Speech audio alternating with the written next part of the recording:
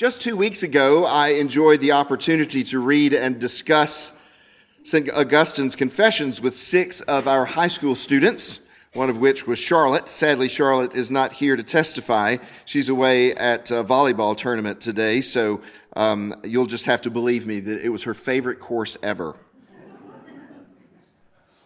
As I began the class, I told the students that this wasn't some dry piece of theology.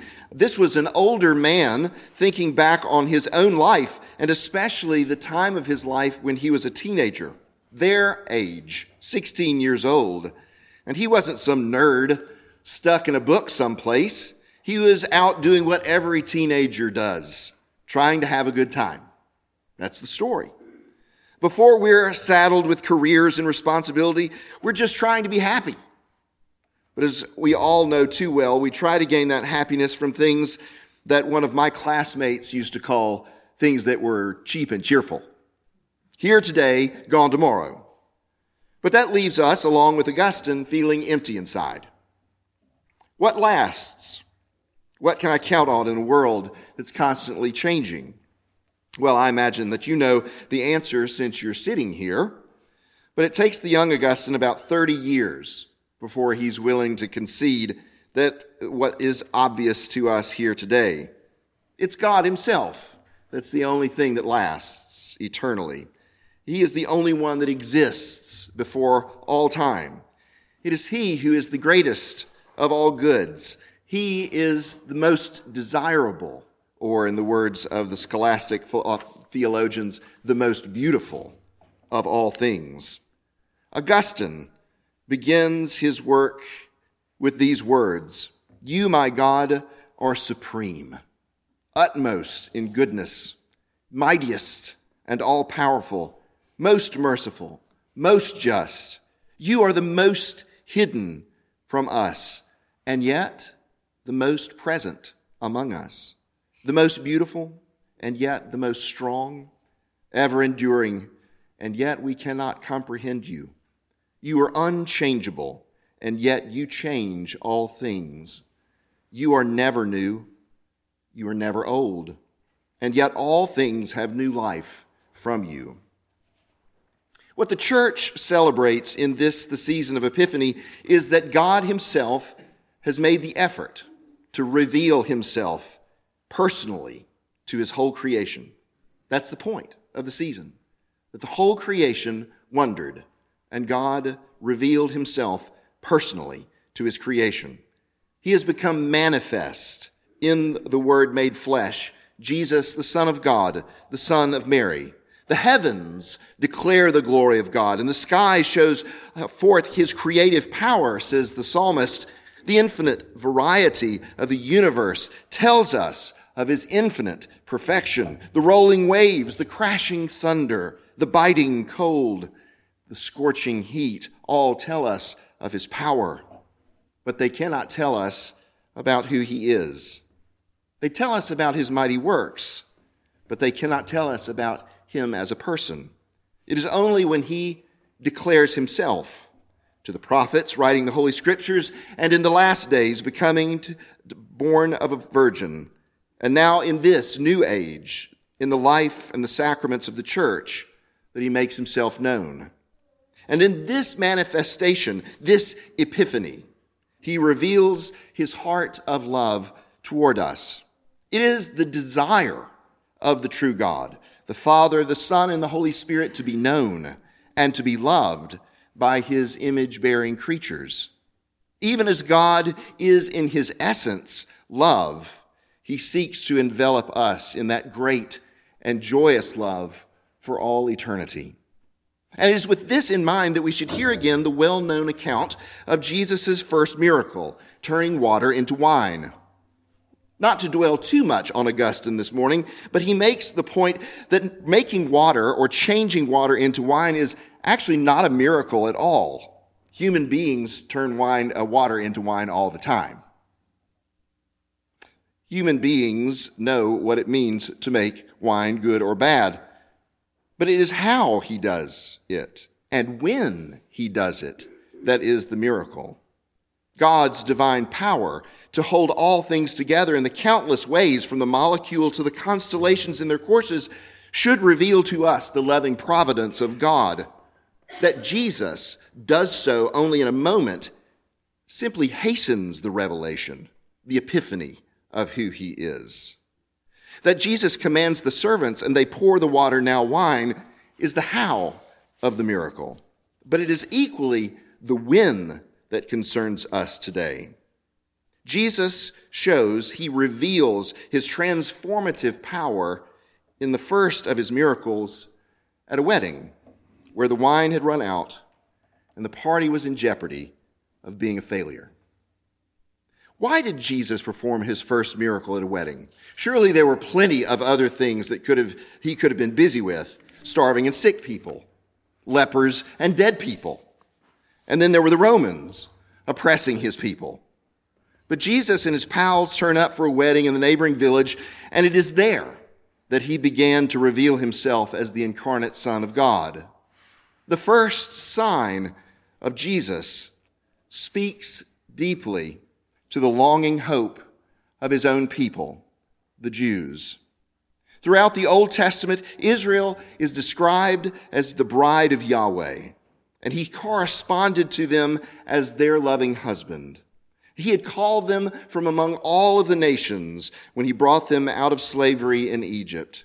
He had given her priceless gifts as testaments of his love, namely the land of Israel, flowing with milk and honey. He had placed a seal upon their love with his law and testimonies that they should keep as a sign of their devotion to him. He promised to love her and protect her from her enemies and to give her countless children as a result of their faithful covenant. But she had not been faithful to her husband Yahweh and had followed after other gods.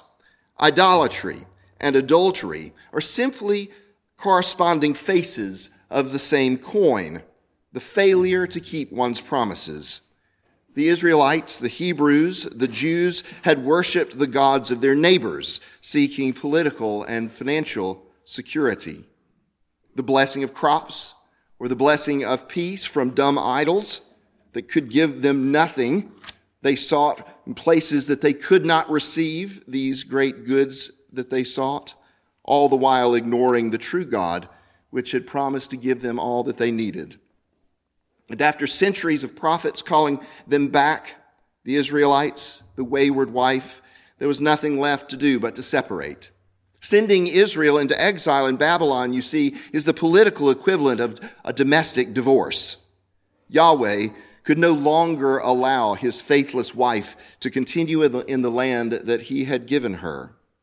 She had sought comfort among the gods of the nations. As a result, Yahweh would send her to live among the Gentile nations. But the exile would not last forever. No, even in the moment of punishment, Yahweh promised forgiveness. When they turned from their wickedness and cried out for forgiveness, he promised that he would return to them and he would return them to the land. He would take away their hearts of stone and would give them hearts of flesh. The law would no longer be written on tablets of stone, spoken to them by prophets saying, "Thus says the Lord." No, when he forgave his people, he would write his law upon their hearts. And more than all of these, Yahweh promised to return and live among them. The marriage would be restored, you see. Husband and wife would be reunited. Divine love would be manifest among his people. And Jesus performed his first sign at a wedding in Cana. But Jesus' first sign at a wedding is not simply a revelation of his identity with Yahweh, the true and faithful husband of his people, but it also reveals to us the blessing and holiness of the marriage between a man and his wife. This is true for the whole of the Epiphany season. God is revealed in Jesus, but he is also revealed in us. The transformative power of God is not confined to his mighty works in the man Jesus, in his earthly ministry, but now flow out into the world and especially in the life of the church. And we, as members of Messiah's family, must be transformed into his glorious body. So Paul can write to the Ephesian Christians that the marriage between a man and his wife revealed to us the mystery, which is the love that binds the Messiah to his church. That is why it's right to say that marriage is a sacrament. It is an outward and visible sign of an inward and spiritual grace authorized by Christ himself. The Book of Common Prayer describes Christian marriage as an honorable estate. That simply means that because God has made the perpetual, exclusive union between one man and one woman the way the world should be ordered, we should give it our greatest respect. How do we honor marriage? Well, first of all, we should encourage people to be married. It's a good thing. We should behave in such a way in our own homes and in our own public lives that our children say to themselves, I think I'd like that for myself. This is a good place to be.